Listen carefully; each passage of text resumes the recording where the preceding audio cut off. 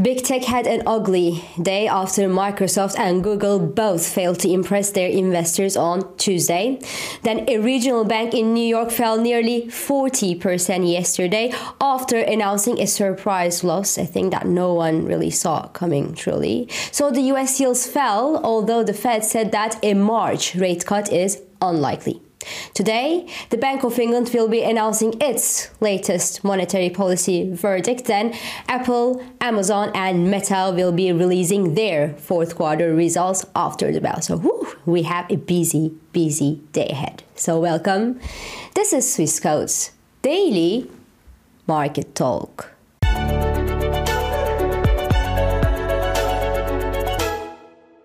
We knew that yesterday was not going to be a bright day, as Microsoft, Google and AMD have all seen a negative market reaction after their fantastic quarterly results failed to match the huge market expectations. And because most investors out there have been waiting in ambush for the slightest misstep from these companies to take advantage of selling the overstretched technology rally, well, the US technology stocks got hammered yesterday after Microsoft's light guidance for the current quarter. So Microsoft fell more than 2.5% from a record high. Google tumbled more than 7%. AMD lost 2.5%, and Nvidia retreated about 2% yesterday. And all that was broadly expected before the session opened. What was not expected, however, and which came as a punch on everybody's face from, well, pretty much nowhere, was that surprise fourth quarter loss at New York Community Bancorp, which also slashed its dividend following its asset purchases from the Signature Bank. Remember, Signature Bank that went bankrupt last year and, well, which led to higher loan loss provisions for the New York Community Bancorp and charge-offs. So the bank also warned of building trouble in the office space sector. So New York Community Bancorp shares tumbled near 38% at yesterday's trading session, bringing back the worries regarding the U.S. regional banks on the table again, the commercial real estate threat, and also the possibility of, well, seeing more of those U.S. small regional players go into trouble due to these sleeping troubles in the commercial real estate space. As such, well, the SPDR's S&P Regional Banking ETF sold off nearly 6% at yesterday's trading session, and even big banks, which have largely benefited from the regional bank's misfortune last year, traded lower. In the sense, JP Morgan, for example, lost more than 1% yesterday. Now, Apple, Amazon and Facebook's Meta will be posting their latest quarterly results today after the bell, and they'd better blow investors' minds. Otherwise, the technology sell-off and the overall market sell-off is, well, poised to gather some more momentum, and that despite the falling US yields at the moment. And speaking of yields, these resurfacing worries of, well, another potential bank stress in the US sent the US yields tumbling at yesterday's trading session. The US 2-year yield tipped a toe below the 4.20% level, and the US 10-year yield sank below the 4% mark on a weaker than expected ADP report, on lower than expected employment costs in the fourth quarter in the US, on news that US Treasury will stop increasing the size of its auction starting from May, hallelujah, and of course on this fear that another bank stress in the US could hurt the US growth and get the Federal Reserve to hurry up on its interest rate cuts to calm down the market's nerves. But we are not there just yet, because the Fed has kept its rates unchanged at yesterday's monetary policy meeting as expected. They removed that statement that actually talked about additional policy firming and replaced it with a message that said that the interest rate cuts won't be appropriate until the Federal Reserve's committee has gained enough confidence or greater confidence that inflation in the US is moving sustainably toward their 2% goal. So the Fed no longer sees itself hiking the interest rates. It sees itself cutting the rates at some point this year when the policymakers will feel comfy that inflation is headed toward their 2% policy target.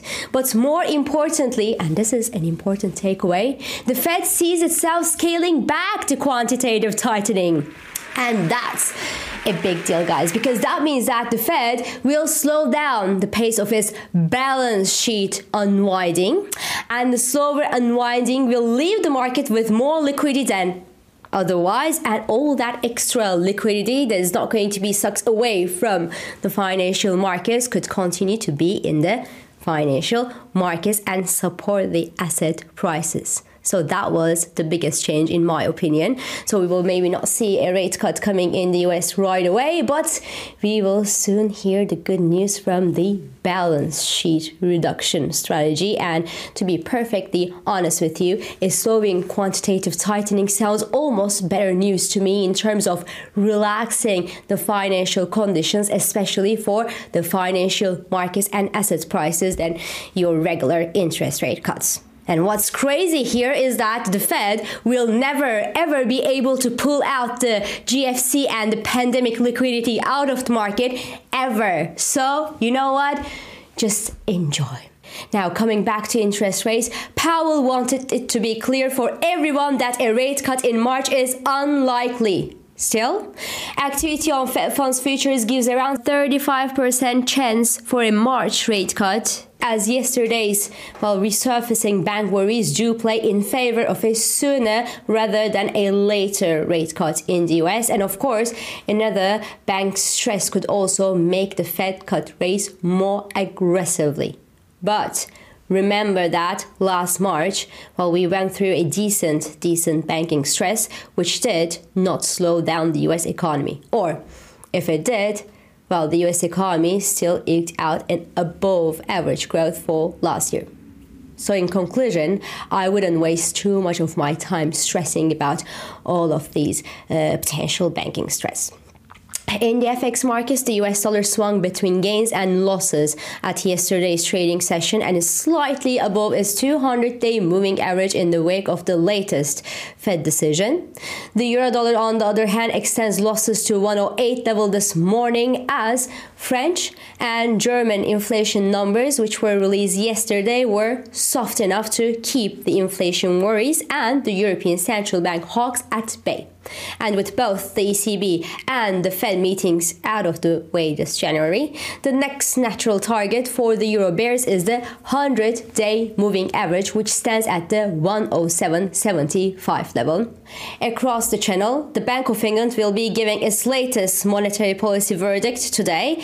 So the British policymakers will likely push back on early rate cut expectations for the UK as well, after the latest inflation numbers in the UK revealed a mini U-turn in easing price dynamics, remember? But Brits are expected to deliver a brighter outlook for their economy, God knows why, reduce their inflation forecast and open the door a little bit to rate cuts later this year. So later this year, but not now. And in terms of pricing, the sharp fall of the US yields yesterday amid the mounting US regional bank worries also sent the UK's 10-year gilt yield below the 3.80% level yesterday. But overall, the gilts had their worst month since May.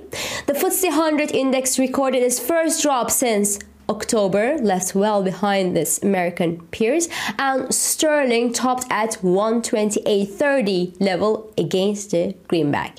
Now, improved economic forecast for the UK and a balanced hawkish tone from the Bank of England should contain the selling pressure that we see in sterling, but cable is more likely to test the 125 level than the 130 level in the foreseeable future.